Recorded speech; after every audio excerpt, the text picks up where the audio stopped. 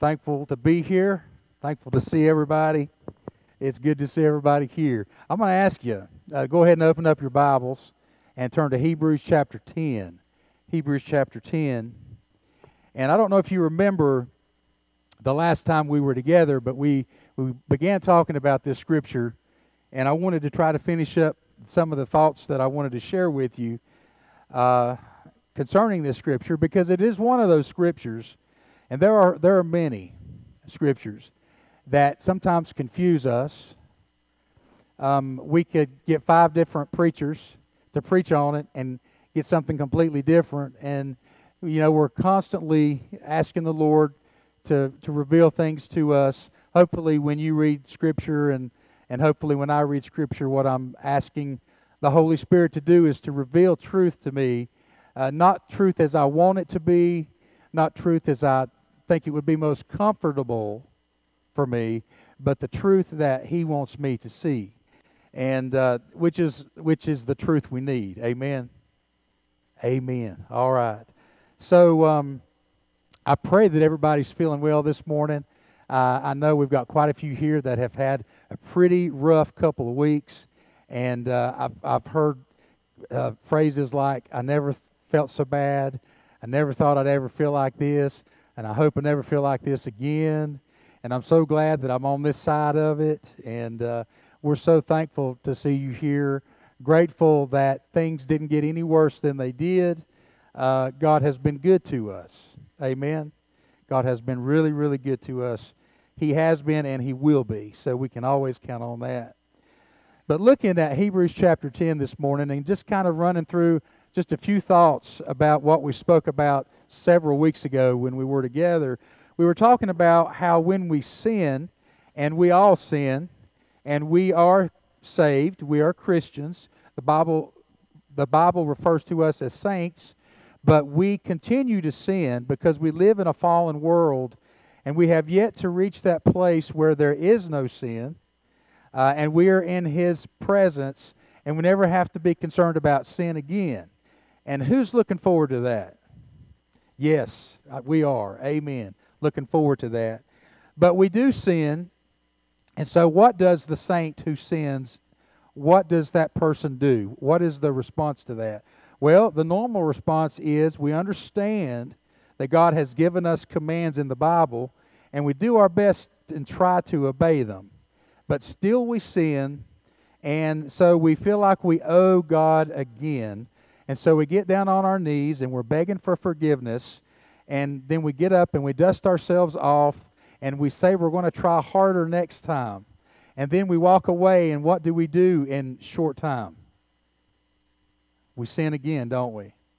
And what's that do to a person? What does that do to your mind? What does that do to you as you sit down and really think about it? Okay, I feel like I shouldn't be doing this. I know that it's wrong.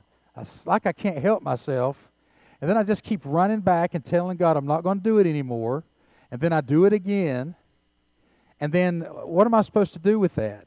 And there's several different ways you can go with it. Unfortunately, for a lot of people, guilt sets in. And sometimes that guilt is so impactful and so powerful that you feel like the only thing you can do is separate yourself from people who may find out that you sin like that, or may see you sin like that, and just separate yourself. And Scripture later on that we're going to read today tells us how dangerous that is to do. I mean, how many of our members, how many of us even at times, have stayed away from church because we just felt so guilty? How can we stand in a church and sing "My God is good" and "Thank you for forgiveness," and yet I'm sinning the way that I'm sinning? How do you resolve that? And that is such a struggle, isn't it? And that's a struggle that God wants to help us with and help us to get a good perspective on. But it's also a struggle that our enemy wants to use to cause you to feel defeated and make you feel like you're useless and worthless. I'm talking like I'm toothless, but he wants to make you feel worthless. And why bother? Why bother? Why go to church? Why be a part of a congregation? So that's the struggle that we have. And so Hebrews comes along, and we read through these verses some things that we need to know about our relationship to God. Because our relationship is more than just, He died to save me from my sins. He died to pay for my sins. He died so that I can go to heaven. You know, that's big, big stuff, so important stuff, and it's very true. But did you also realize that He died so that He could help you on a moment-by-moment basis, to help you to see how He sees you now, and to help you to see who you are now in Christ? Because sometimes you can ask a Christian if they're saved and going to heaven, and because of the guilt and shame that they feel because of what's going on in their life, they may have a little hesitation in their answer. And they may come back and say something like, I think so. When Scripture tells us that these things have been written down so that we may know that we have eternal life. See, grab hold of truth. Church, William, grab hold of truth and see yourself the way that God wants you to see yourself. And that's the whole point of Scripture. For us to see who God is, and then for us to see who we are in Him. And I'm so thankful that it's there, but sometimes we skim the surface and we miss stuff totally. So, we see in the first 4 verses, we're not going to read those again, but we talked about how animal sacrifices, which was the old way of taking care of sin, animal sacrifices cannot take away sin. What animal sacrifices do is they remind us of sin. If it were an acceptable sacrifice for our sin, then it would have been done once, and it wouldn't have needed to be done again. But it was done over and over and over again. So we see that. And the Hebrew people liked that because it's something they could see, it's something they could do, it's something they could touch, it's something that they could feel, and they liked that. Just like when we are acting like good little Christians and doing our thing, then we feel good about that, and we feel like God likes that. I've been good today. I've only cussed twice, and I've only stolen once, and that's better than my usual record. So God must be happy with me. And so we like the feeling that we get when we feel like we're pleasing the Lord, but then a sin comes along and knocks us back down, and we've got to go back and ask for more of what we've already been given. And so God wants us to see that there's something better even than that. And so He goes on to say in verses 5 through 10 that it is obedience and not sacrifice that wins God's approval. It is obedience and not sacrifice that wins God's approval. See, obedience is always what God wanted. But we couldn't obey God, so that's why sacrifices came about. And the sacrifice, what it was actually doing, was pointing the way to the Messiah, pointing the way to Jesus, that once for all sacrifice that would take care of all sin forever. That sounds good, doesn't it? It sounds to me like if that were the case, then everybody would be ready to jump on board with that, because they understood the system of sacrifice. They understood what it was for. But wouldn't it be great if there was a sacrifice that was made once for all sin, where no more sacrifice had to be made? And so then in verses 11 through 14, we see that. We see a once made offering for all time. And that Scripture tells us that by a single offering He has perfected for all time. And we see that word perfect, and what it does to us is it makes us feel like, well, I've got to be perfect. And that means that everything I do has got to be just right, which can lead to all sorts of problems in our understanding of who we are, and our acceptance of who we are, and our understanding of what other people think about us. But it says here that by a single offering He has perfected for all time. Perfect means to complete. So Jesus completes in us what has been lacking. Amen. Amen. Jesus completes in us what has been lacking. And it's for all time. For all time. So what that means is I can stop trying to be perfect. I don't have to be perfect. Amen. It also doesn't mean that I can just go out and live my life any old way, because since I don't have to be perfect, I can be as imperfect as I want to be. That's not what it's saying either, but it's saying that what he has done, he has completed us. You know, we like to say to our significant other, I'm sure I can see Barbara telling Tony, Tony, you complete me.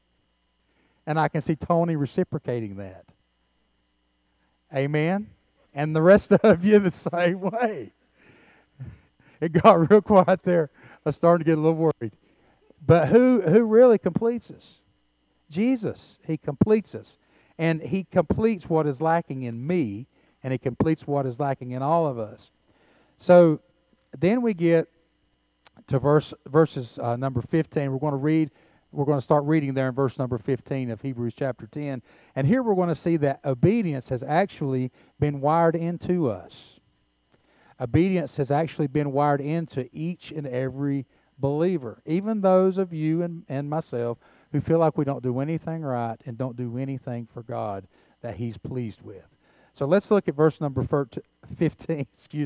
15. Words are coming out that I'm not intending to come out today. Whereof the Holy Ghost also is a witness to us, for after that he had said before, this is the covenant that I will make with them after those days, saith the Lord. I will put my laws into their hearts, and in their minds will I write them. And their sins and iniquities, oh, listen to this, their sins and iniquities I will remember no more. Now where remission of these is, there is no more offering for sin, because I remember them no more.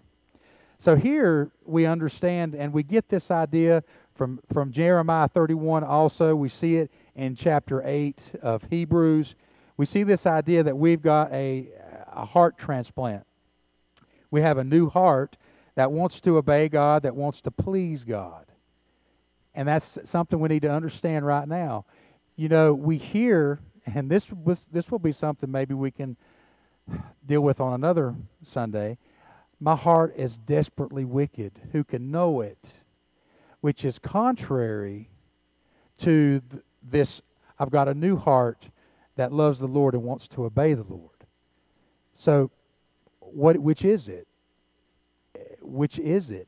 And which of these phrases is speaking about the born-again believer? So here it says that we have been pretty much hardwired to obey the Lord and to please God. Micah 7:19 helps us with that forgetting our sins thing when he says he's going to cast all our sins into the depths of the sea.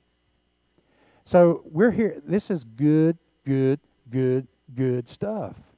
And if this is the stuff that we need to remind ourselves of to help us to respect the blood of Jesus Christ and what the blood accomplished for us on the cross 2,000 years ago, once for all.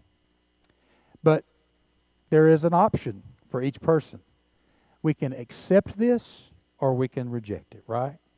And that's what happens, and we see, we'll see that later on, but in verses 19 through 25, what he's trying to tell us is, so don't feel guilty, but instead draw near by his faithfulness.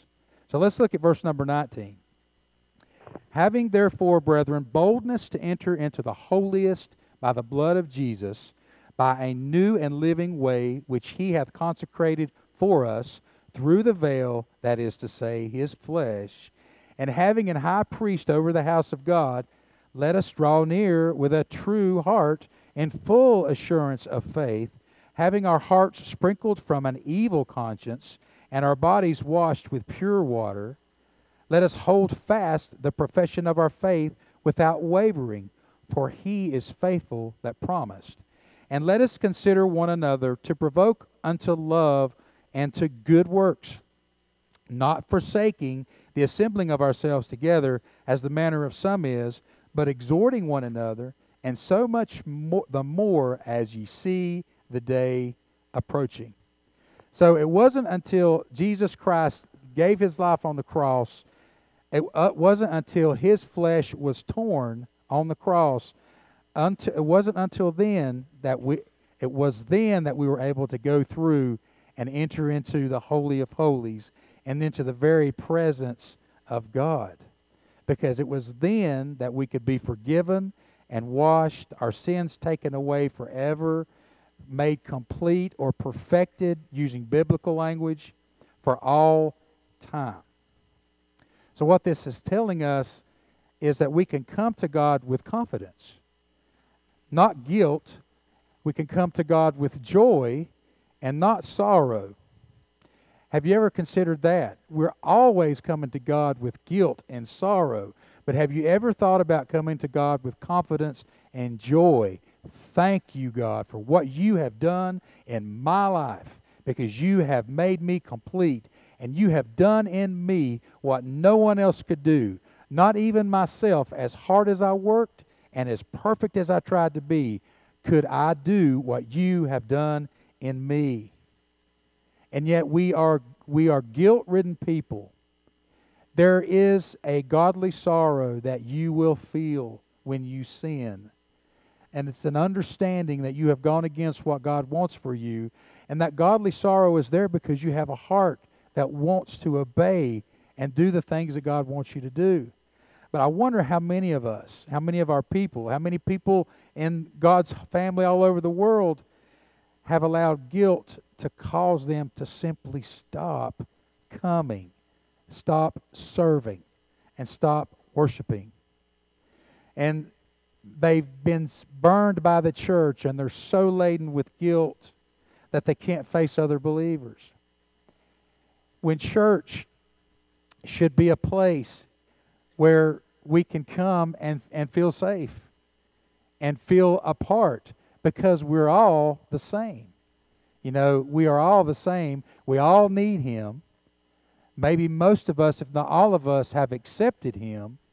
And then on the other side of that, we are still making mistakes and need to understand where we stand in relationship with God when that happens. But when believers are separated, when people choose not to come, they're going to get attacked with guilt by the enemy. And he will use that to further divide and separate people. But when we come together, as we have come together this morning, and any Sunday morning, and any Sunday night, and any Wednesday night, it should not be to make each other feel bad. We should not come with the thought, I know what so-and-so did, and when I get to church, I'm going to tell so-and-so and so-and-so and let them know, because people need to know about this. You know, sometimes we feel so empowered to do something like that, but it's so against what God wants us to do. Instead, what we should do when we come together, we should celebrate the good that Jesus has done and the good that Jesus is doing in you. He is doing a work in you. As His child, He is doing a work in you and through you. He is. And we need to celebrate that. It's something certainly worth celebrating. And all of this should be even more so, it said there at the end, as the day of the Lord's return draws near. And boy, does it not feel like that time is coming. How many of you feel that in your spirit? How many of you feel like it just seems any minute, any day, He could come? And what He wants to find when He comes is us in an active relationship with each other, but also certainly in an active relationship with Him. And everything that He ever said can be summed up in 4 words, basically. Love God, love others. Love God, love others. All good stuff. Good, good, good. Anybody should want this. Anybody should be willing to sign up for this.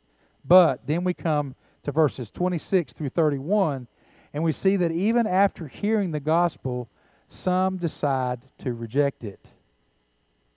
And when they reject the gospel, they become an enemy of God. Listen to this. Verse 26.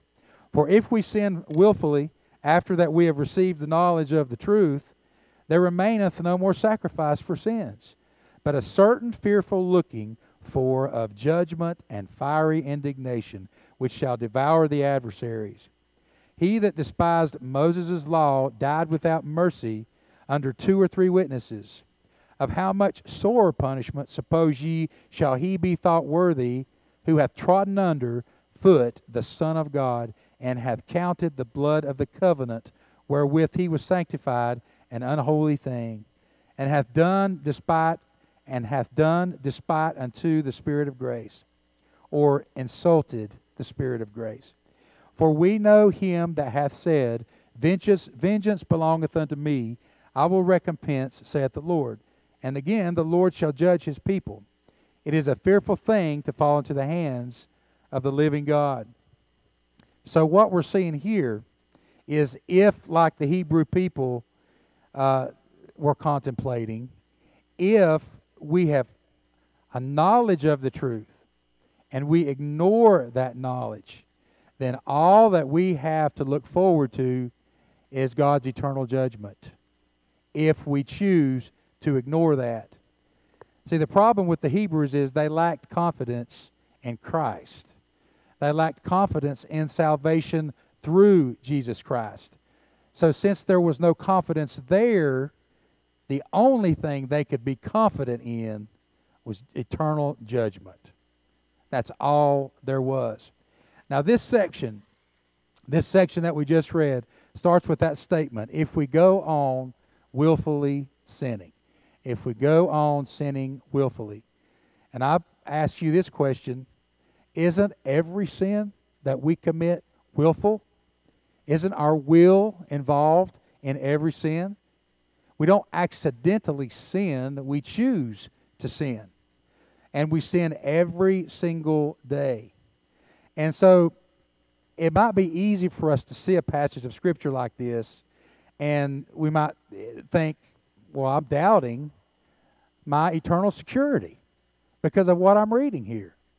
Because some people see it as saying that we can out-sin the grace of God, and that eventually the blood is going to run out. And that's where people are in error and make a mistake. Because if you study the book of Hebrews, you'll see in the first 10 chapters of Hebrews, the sin that is mentioned over and over and over again is the sin of unbelief. That is the sin that's mentioned. That is the sin that's dealt with. Unbelief. So when the writer says if we deliberately keep on sinning, what he's actually saying is if we deliberately keep on unbelieving. Unbelieving. He associates evil with unbelief way back in chapter 3 and in verses 17 through 19. Sinning and disobedience are equated with unbelief. So unbelief is a big, big deal, isn't it, church? It's a big deal. It's a problem. Now, I want you to remember the struggle that the Jewish people had versus the struggle that the Gentile people had. Now, the Gentiles, who were the non-Jewish people, the Gentiles came from a pagan culture full of depravity, evil, wicked things. That was the history of the Gentile people. But the Jewish people, their history was God's law and waiting for the Messiah. That was the emphasis for them, and that was their history. But then Jesus came along, and then the Jewish struggle became not so much with sinful deeds, but with rejecting Jesus as the Messiah. That became the big issue. That's why the book of Hebrews is so unique. You know, you got the book of Corinthians, you got the book of Galatians, you got the book of Ephesians. These books are dealing with Gentile behavior. But Hebrews is treating the sin of unbelief. And we see as we study Hebrews that Jesus was a stumbling block for the Jewish people. And what he's doing is he's urging those that are listening and those that are reading not to repeat the same mistake of unbelief that they made when they were supposed to enter into the promised land. The promised land was theirs, right? But they didn't believe that they could accept it, and they didn't believe it was theirs. They didn't believe that they could take it. He's saying to them, don't make the same mistake that you made back then. Don't make that same mistake now. Don't doubt the message of Jesus Christ. And in saying that to them, he says it to us and anybody else that reads this chapter of Scripture. Don't disregard the message of Jesus Christ. Don't doubt that Jesus is the Messiah. So Hebrews chapter 10, verse 26, it says that after receiving the knowledge of truth, after receiving the knowledge of truth. So when you hear truth, church, when you hear a truth, how do you respond to that? You can respond one of two ways. You can accept that truth, or you can what? Reject it. You can accept it, or you can reject it.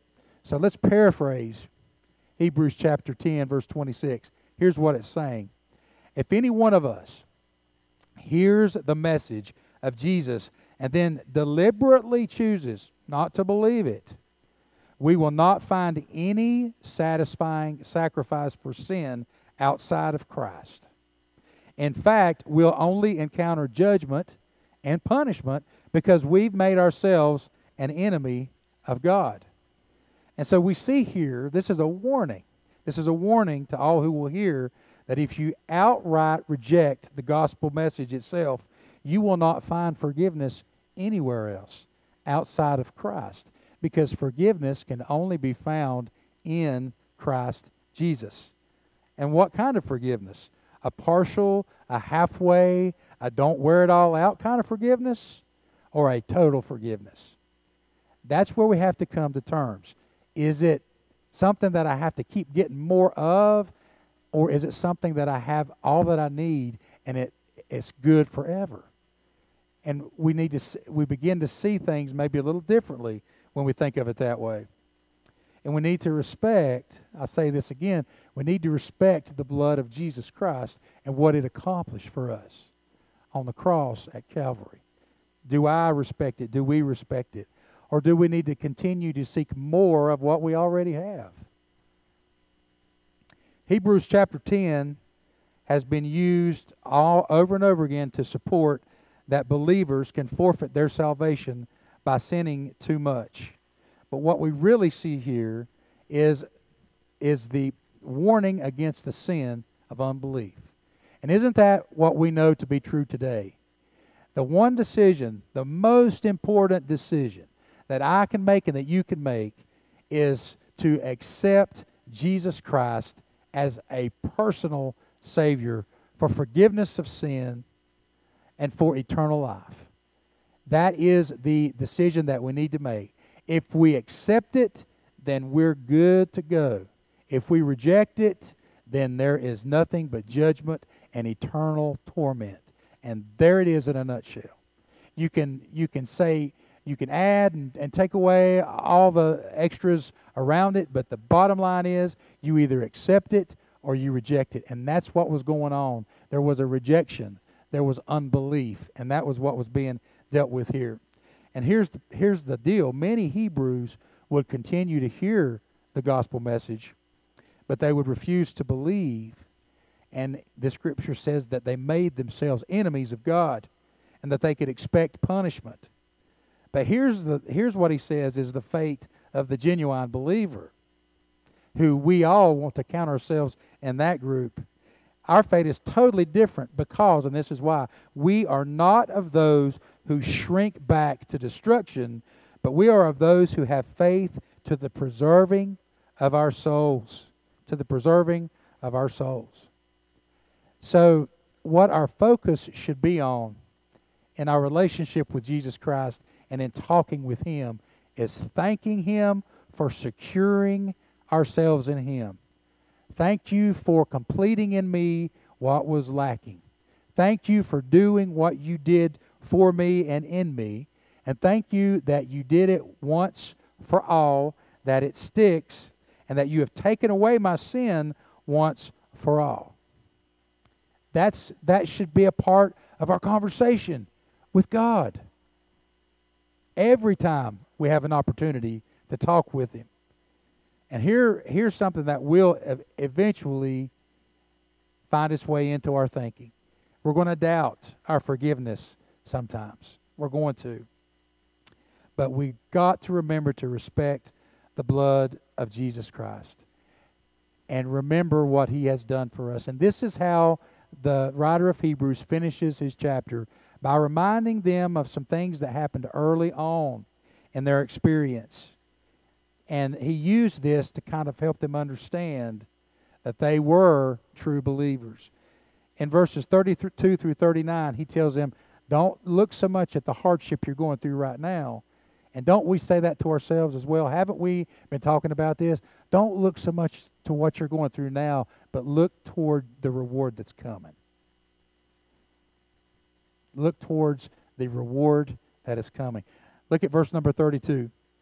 But call to remembrance the former days in which after ye were illuminated or enlightened, ye endured a great fight of afflictions, partly whilst ye were made a gazing stock, both by reproaches and afflictions. In other words, they were publicly exposed to reproaches and afflictions, and partly whilst ye became companions of them that were so used. For ye had compassion of me in my bonds, and took joyfully the spoiling of your goods, knowing in yourselves that ye have in heaven a better and an enduring substance. Cast not away therefore your confidence, which hath great recompense of reward, for ye have need of patience, that after ye have done the will of God, ye might receive the promise. For yet a little while, and he that shall come will come, and will not tarry. Now the just shall live by faith. But if any man draw back, my soul shall have no pleasure in him. But we are not of them who draw back unto perdition, but of them that believe to the saving of the soul. So there will be some who hear and have received the knowledge of truth and understand it, but choose to reject it. But you are not of those people. You are the ones who believe to the saving of the soul. So he's saying here to them, your faith really is genuine, and I can prove it by the way that you reacted early on, because you endured struggles early on, and the struggle was worth it then, and the struggle is worth it now. And God says to you and me, the struggle was worth it then, and the struggle is worth it now, because we have a great reward, something great that is awaiting us. And we're not of those who fall back and are repelled from giving our lives to Jesus. We are true believers. And He knew it, and He wanted them to be convinced as well. So the whole point here, I believe, is you can either choose to believe and receive a great reward, not just in the future, but even right now. Or you can choose to reject, and you can look forward to eternal punishment, because there is no forgiveness anywhere else other than in Jesus Christ. And that's good news for us, because the only reason we come to this place, the only reason we come together, the only reason we get up and sing these songs together and pray in faith and fellowship with one another is because of Jesus Christ and what He has done in our lives. And we need to remember this. We need to remember this when we have an opportunity to sin. We need to remember that He has given us a heart that doesn't want to sin, and we know we don't want to do it. And so we call upon the Holy Spirit for strength, because that's where our strength comes from, and we choose not to sin. But in our frailty and in our humanity and in this fallen world that we live in, we are going to mess up. I'm going to mess up. You're going to mess up. And sometimes we're going to mess up so bad that we begin to doubt things that we should know for sure. And the enemy is going to work it in any way he can to make you doubt it. But here's what you do. Here's what I do when I know that I've messed up.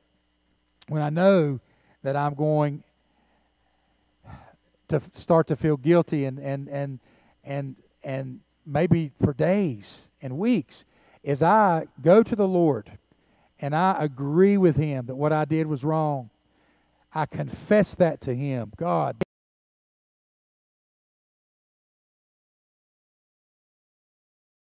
yet I chose to do it anyway. And I am sorry. I have a sorrow for that. And I want to turn from that and repent from that. And the next time I have an opportunity to do this thing or anything like it, I want to turn from that. And God, I thank you that what I have done and the thoughts that I had while I was doing it, and even thoughts that I may have in the future of doing it again, will never negate or take away in any way what you have done in my life. Nothing will ever change that because it is a forever thing. God did not save us so that we can walk through this life hoping against all hope that we are saved and going to heaven. That's not why He saved you. It is for freedom that He has set you free. Amen? For freedom. So live free. Yes, you will mess up, and I will mess up. And when you mess up, I will not go, shame on you. Get out of the congregation. Leave this place until you have gone out here and punished yourself enough that you're not ever going to do it again. But I'm going to come along beside of you and I'm going to say, brother, sister, let me tell you how I messed up this week. And so let's pray together that when we have an opportunity to do these things again, we remember how we felt. We remember the sacrifice that Jesus died for that sin. And let that be what empowers us not to do this again. By His strength and by His power, because my strength and my power is not enough. But His is, and He knew it, so He gave it to us. So live victoriously because you are victorious. We're living in a pandemic, and we're living in unsure political environment. And we hear things that are going on, and we think about wars and rumors of wars and pestilence and end times. And what should be going through our minds is what He said, even more so as the day of Jesus appears, not to forsake the assembling of yourselves together. Isn't that what this pandemic is trying to do? To cause us to forsake the assembling of ourselves together? Does that mean that we come together and we just spread our germs all over each other? No. We are cleaning, we are sanitizing and disinfecting this church, after services. And we have moved the rows apart. And wear your mask, please, if you feel comfortable doing that. And social distance. But you know what? I'm still going to do what God wants me to do, no matter what this pandemic says. I'm not going to go against what's being recommended just to go against it and just to say, nah. I'm not going to do what you say. But God is my king. God is my ruler. And I will listen to what He says. And He will protect us. He will protect me.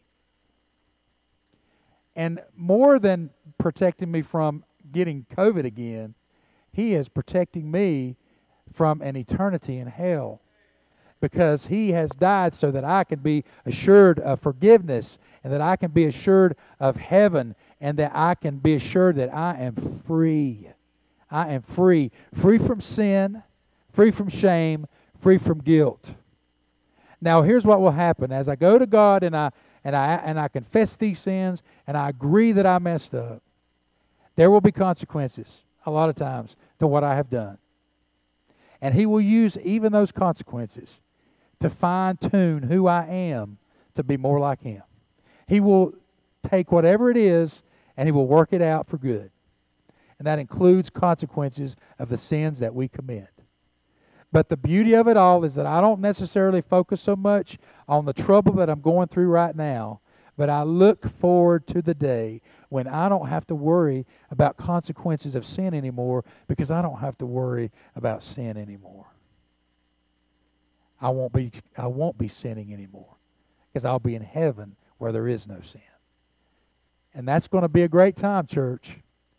So let's remember what Christ has done for us and what that means for us.